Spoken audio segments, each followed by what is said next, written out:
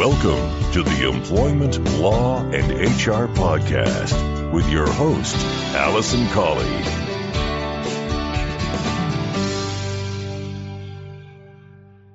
Hello and welcome to this episode 209 of the Employment Law and HR Podcast. I'm your host, Allison Colley. I run the firm Real Employment Law Advice, where together with my colleagues we provide advice and assistance to both employers and employees. Our flagship service is our HR Harbour membership service, where we provide ongoing support for a fixed monthly fee to employers. If you'd like to learn more about the service that we provide and how we can help you with your business on an ongoing basis, then please don't hesitate to get in touch. You can email me for a quote. My email is allison@realemploymentlawsadvice.co.uk, or you can give us a call on our main office number for a quick chat or to arrange an appointment.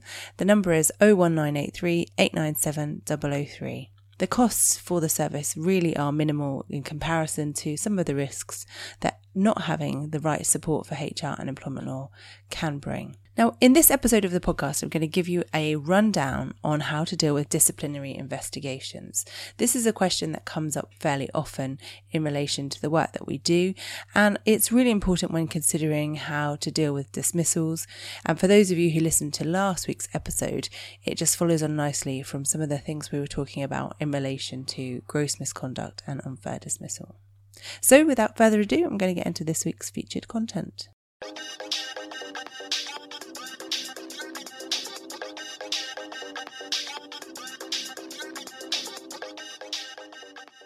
So disciplinary investigations. Now, it can be a tricky process if you haven't done a disciplinary investigation before, or if you're faced with something that is quite complex or potentially risky. I mentioned before about last week's episode of the podcast in which we talked about gross misconduct and focusing on what gross misconduct is. But in the course of that, I talked about some cases in which the Employment Tribunal made decisions around unfair dismissal, and their decisions were focusing around the process that was followed and the fairness of the decision and how the employer actually reached that decision. So having a fair investigation is critical if you are faced with a claim for unfair dismissal. And the reason for this is not only will the tribunal look at the fairness of the process, but they will also look at how you've reached that decision. The key test in relation to unfair dismissal is a test called Birchall from a case involving Mr. Birchall versus British Home Stores Limited from 1978. And within that, the test that the Employment Tribunal will follow is, did the employer genuinely believe the employee to be guilty of the misconduct? Then they'll ask, did the employer have reasonable grounds for believing that the employee was guilty of that misconduct?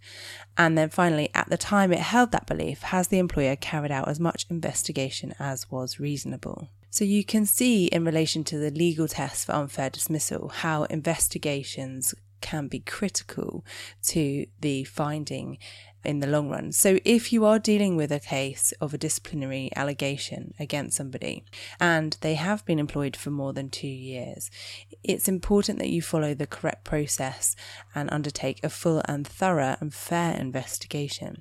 And so what I'm going to be talking about is the steps that you need to take in that regard, and just to guide you through, including some of the most frequently asked questions, so that you can ensure that you're undertaking a fair investigation and any decisions that you make are based on a genuine belief of misconduct.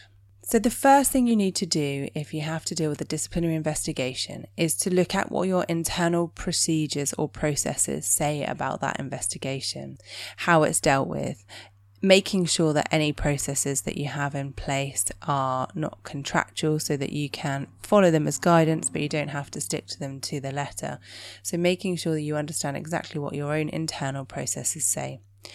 Now, if you don't have an internal process, then that's fine. You can follow the steps that I'm going to run through in the podcast today. The second thing to do is to decide who is going to be the best person to deal with that investigation. Now, it may be that you have someone in your organisation who's experienced in this or has had some training. They will be the best person to do it. But if you're like many businesses, particularly small businesses, you won't have somebody with experience in this and they won't have had training. So it's important to think about who is going to be able to, one, have the time to deal with it, and two, be impartial enough to undertake the investigation. Again, it can be really tricky in small organisations where you only have a few people involved. And so finding someone impartial is almost impossible.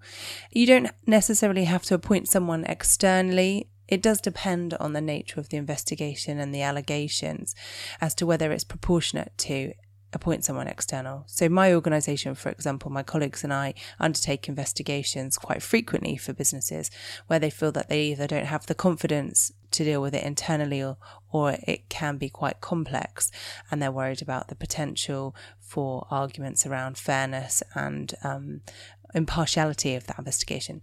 But you don't have to have someone external. If you feel there's someone who can approach it from a neutral position, then you can appoint them as the person to deal with the investigation. Once you've established who's going to deal with the investigation, you need to look at what the scope of the investigation is.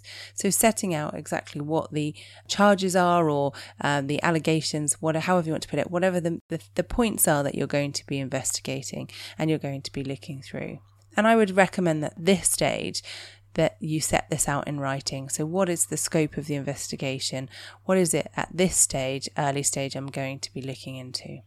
And then once you've established the scope of the investigation, you can then start to formulate a plan as to how you're going to deal with it.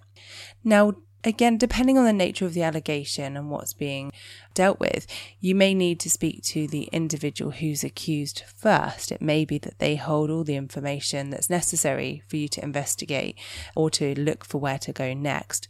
It may also be in a situation where you don't want to alert the person who's being investigated yet, because perhaps you need to obtain some evidence or information that they have access to. And by notifying them about the investigation, it could prompt them to tamper with that evidence or information. So really, it does depend on the allegation that's being made as to whether you need to speak to the individual who's accused first. It may also be that you need to make some initial inquiries because the information you have about the allegations or what you're going to be investigating is limited. So you need to make some initial inquiries with maybe a witness or the person who's brought forward this information, or if it's a manager who's raised it in the first instance, you need to have some initial inquiries with them to establish more around the scope of the investigation. So really just doing that background work, deciding how you're going to approach it, which employees you're going to speak to, which witnesses there are, and how you're going to look at it. The next thing is then gathering that evidence. Now, it may be, again, depending on what the allegations are, that there is evidence available that you can use that isn't necessarily witness accounts. So wherever possible, trying to obtain hard evidence that isn't based on opinion or the views of individuals is very important. It could be that you have CCTV footage. It could be that you have documents within emails. It could be that you have a policy or process that you need to get together. So find all of the evidence that you can in relation to that before you start talking to individual witnesses. And then when it comes to talking to witnesses, of course you have employees within the organisation, but don't just limit your discussions to those employees. It might be that there are external third parties who witness things or can provide evidence that's helpful for you. Where you have somebody who's a third party and potentially a neutral third party, particularly where facts are disputed, it can be really helpful in establishing the real truth of what you're investigating. Now, when it comes to speaking to individual employees, it's important that you again maintain confidentiality. So you always start those discussions with a warning to the individual that what you're talking about should remain confidential and it is part of an ongoing investigation and they should not discuss it with others. And then the degree to the information you give them about the allegations you're investigating will again depend on the individual circumstances. Of course, you've got to balance the confidentiality of the individual who's accused against trying to obtain the information that you need for the investigation process. And this can be quite tricky, I have to say, because you want to give enough information so that you can get to the truth of the matter, but without giving away everything that might compromise the confidentiality of the individual who's accused. Because of course at this stage you are just investigating, so it may be that there is no substance or no case to answer once you've looked into it further. And the last thing you want to do is to give a whole load of information about someone to their colleagues that then makes it untenable for them to continue to work or for them to feel uncomfortable in the future because people have made assumptions about them as a result of the investigation. Now, when you're holding these meetings with individuals to obtain their evidence, you need to keep a record of what's discussed. And that will again depend on your own preference and the agreement of the person you're talking to. But if you feel that you can make sufficient notes during that meeting and discussion, then of course you can make notes yourself. It may be that you want to bring a note taker with you if you feel that you can't have a good conversation and have a good flow of conversation and take notes at the same time. So you could bring a note taker. Or alternatively, you can, with the permission of everyone present, audio record that meeting. I have to say, if I'm undertaking an investigation, my preference is to have an audio recording. One, because I can't write quick enough and also have a conversation with somebody. But two, because you have that audio recording, it is a full and thorough recording of what was discussed and it can't be disputed later on. It's really helpful to have that, I think, if everybody agrees. So having an audio recording, again, is one way in which you can get a very good record of what's discussed should you need it in future. One of the hardest parts about undertaking an investigation in relation to disciplinary allegations is approaching the person who has been accused. Now, in most cases, you will need to speak to the person who's accused in relation to the investigation process in order to make it fair and thorough. And how you approach that is, as I say, something that people worry about. So I think it's important that you set out in writing for the individual as much information as you can about the allegations and what you're investigating. There is no specific requirement, unless it's set out in your own policy, to do this, but I feel like it's very important for that individual. Lots of the gripes and things that cause upset with people who are being investigated revolve around being sort of sideswiped and not having enough information. So I hear of people just being called in, asked questions, and that's the first that they know that they're being investigated. They don't get the full information. They go away. They're upset about it. They start to worry about what the scope of the investigation is, what exactly they're accused about. And it can really break down those relationships and cause significant stress. So I say, wherever possible, where it's not going to compromise the investigation or upset other employees or cause difficulty with others, is to put the allegations that you're investigating or the scope of the investigation in writing to the individual, notifying them that you are investigating, that it is the investigation stage at this point. You don't have all the evidence. That's the purpose of the investigation, and therefore you just want to have a discussion with them to get their views on it in order to carry on the investigation and see where it needs to go next. Often people will confuse investigations with disciplinaries. They'll feel that they need to have all the evidence. They might ask you to give them all the evidence. They might ask you who started this process, who's made the allegations. You don't have to give all of that information at this stage, and it's important to emphasise that to the individual. The point of this discussion is an investigation.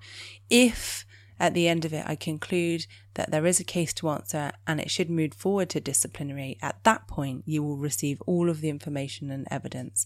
But at the moment, really, I just need to talk to you for your account of events and to establish if you have any evidence that's important for the investigation, or if you feel that there's anyone else I need to talk to.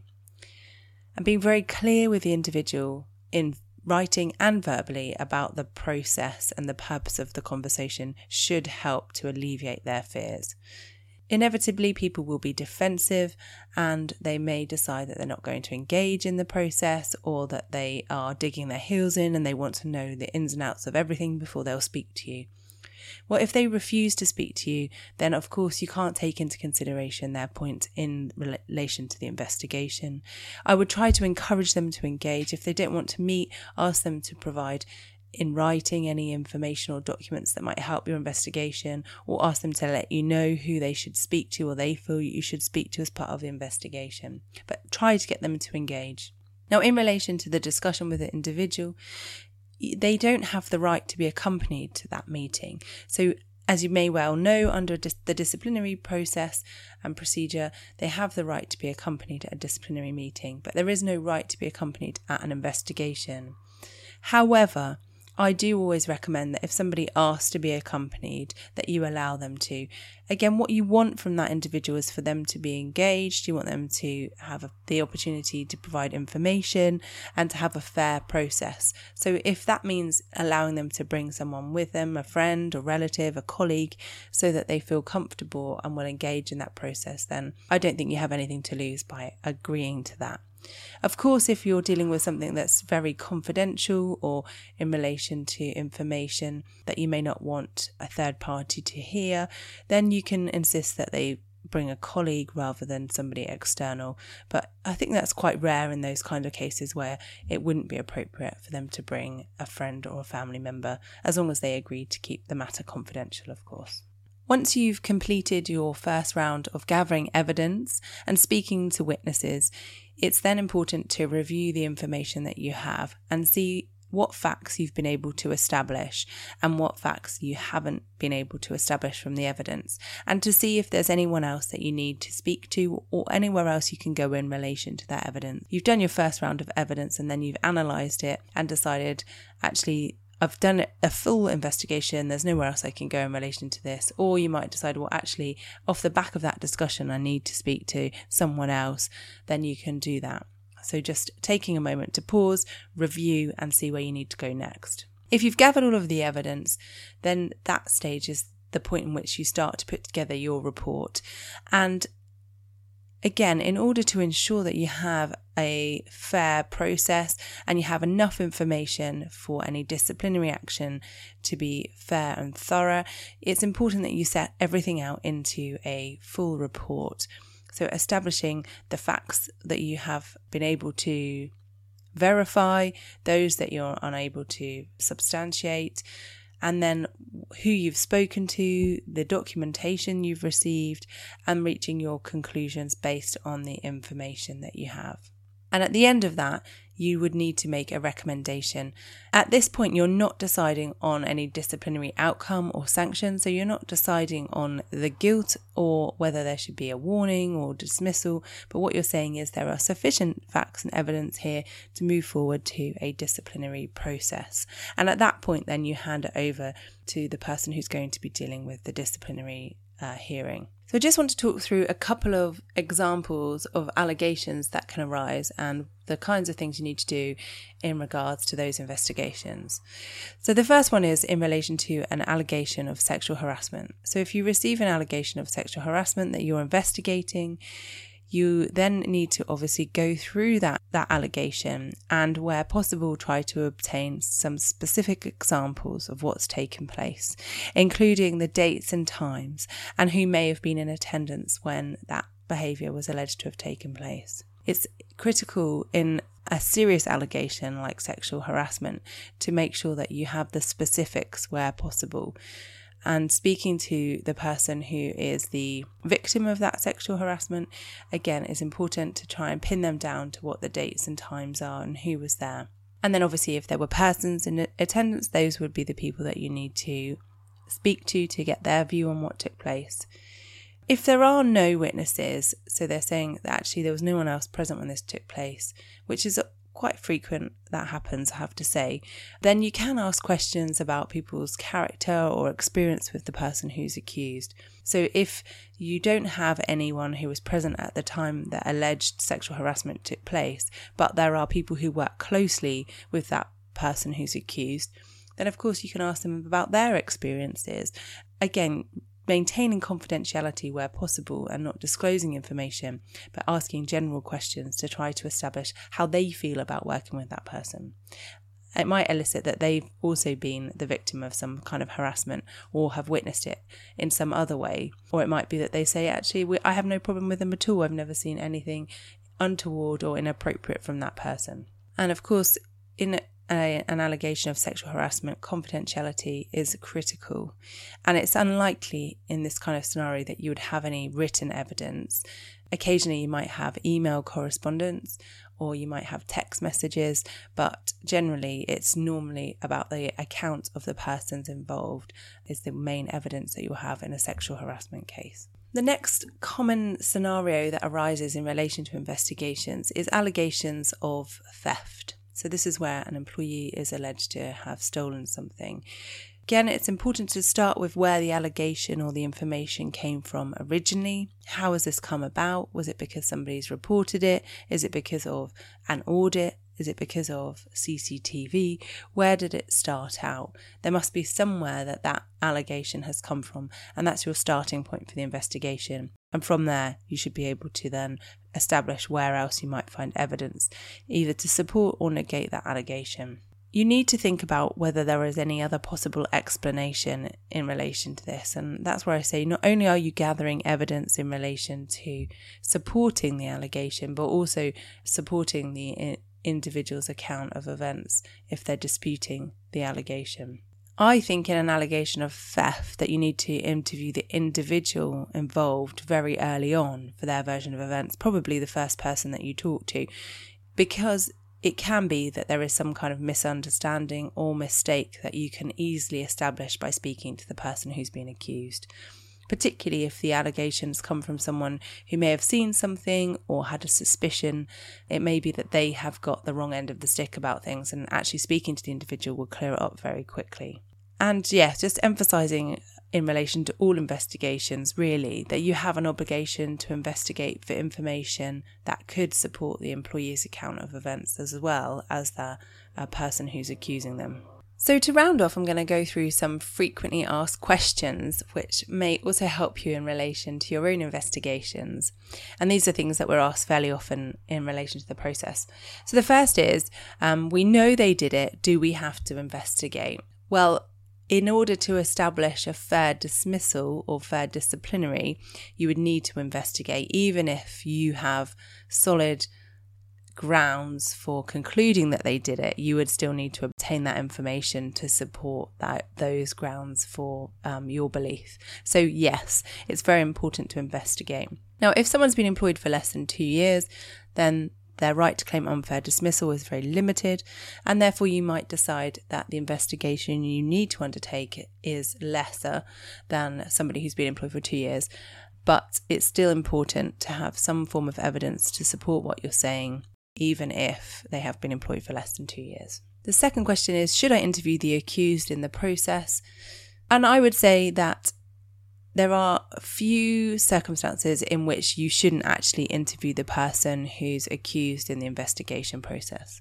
Now, there is no requirement to do so, but again, thinking about the fairness of the process, thinking about being able to have a balanced approach to look at both sides of things, I do think you need to speak to the individual who's accused as far as possible so that you can then focus your investigations on some things that may be in support of them. So they may be able to give you information that you don't know about who you need to talk to that would support their account of events. So yes, I do think it's important to speak to them in the process. How much information should you give the accused at the investigation stage? Well, as I was saying earlier, I do think you need to tell them what's been alleged so that they have an idea, and where possible as much information to help them to respond in the investigation. But you don't have to give them the full details. You don't have to tell them where the allegation came from. You don't have to give them the evidence that you've obtained so far. It's not the disciplinary process, it is investigation, so I would emphasise that to them. How do you deal with a reluctant witness? Well, where possible, try to get that person to talk to you, try to establish why they're reluctant to give information or to be a witness. And of course, you can't force someone down the route of being a witness, but you can at least ask them why they don't want to be a witness. And that in itself might elicit some information that's helpful for the investigation. Sometimes witnesses do want to remain anonymous, and I would say, again, establishing why they want to remain anonymous and giving them the understanding that even if they give a statement and it's anonymous, the person who is accused may be able to establish that it's them anyway. So it may make no difference at all that they don't actually put their name to it. So where possible, ensure that witnesses do give their name and will be happy to go on record with the information that they've provided. And then the next question is, what if a person goes off sick and refuses to attend any meetings? Well, again, it's about explaining to them that you want to speak to them in relation to the process so that you can undertake a fair investigation and give them the opportunity to have their say and to find the information. If they're off sick, it doesn't necessarily mean that you can't contact them or you can't have a meeting with them. It does depend on the reason they're off sick and what guidance you have from their healthcare professional. But generally, most doctors will sign someone off as unfit for work, but they won't say that they're unfit to attend a meeting, for example. And there are also adjustments you can make in relation to the investigation process. So you can say, well, we'll deal with it by telephone, or can I send you a list of questions and can you answer it, or can you provide me with a list of witnesses and information I need to look into? So just because they're off sick doesn't mean that you have to stop the investigation process or that you can't get them to engage in some way or another. And the next question is, how long does a disciplinary investigation typically take? Well, I would say it does again depend on the nature of the allegation and the volume of information and evidence that you need to obtain, but where possible it should be dealt with within 7 to 14 days. That's where I say when you're considering who is going to be handling the investigation, you think about their availability and their capacity to deal with it. The last thing you want is for this to be dragging on for a long time.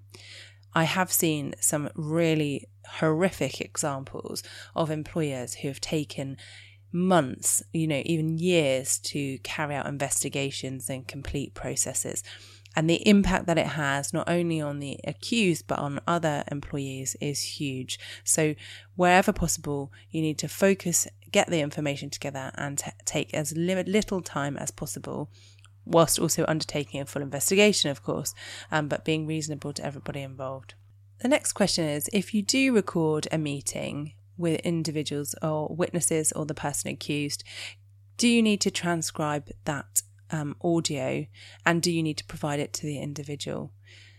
Well, I would say that if you have undertaken an audio recording of a meeting, then you should share that audio with the individual who's been recorded so they have a copy themselves. And whether you need to transcribe it or not does depend on the nature of the allegations, what's been said. But I would say as part of the investigation process, so long as you can provide the audio, you don't necessarily need to transcribe it as well. Particularly if it's a long meeting, it can take quite a while to transcribe it. But yes, just providing the audio would be sufficient. And then the final question that we're often asked is in relation to police investigations. So where you're investigating an allegation and there is an ongoing police investigation, you need to be very careful in this kind of scenario about who you're talking to in relation to witness evidence. So if it is a case where there are witnesses involved and the witnesses might be needed by the police, then it may not be appropriate for you to start probing them and getting witness statements for your own investigations. Again, it does very much depend on what the nature of the misconduct is or the allegations that the police are investigating. It doesn't mean that you can't do your own investigation, but you just need to be mindful that you don't want to be interfering with any criminal proceedings in relation to this. And if you're in that kind of scenario, I would recommend that you get some advice on what you can and can't do or should and shouldn't do in that sort of situation.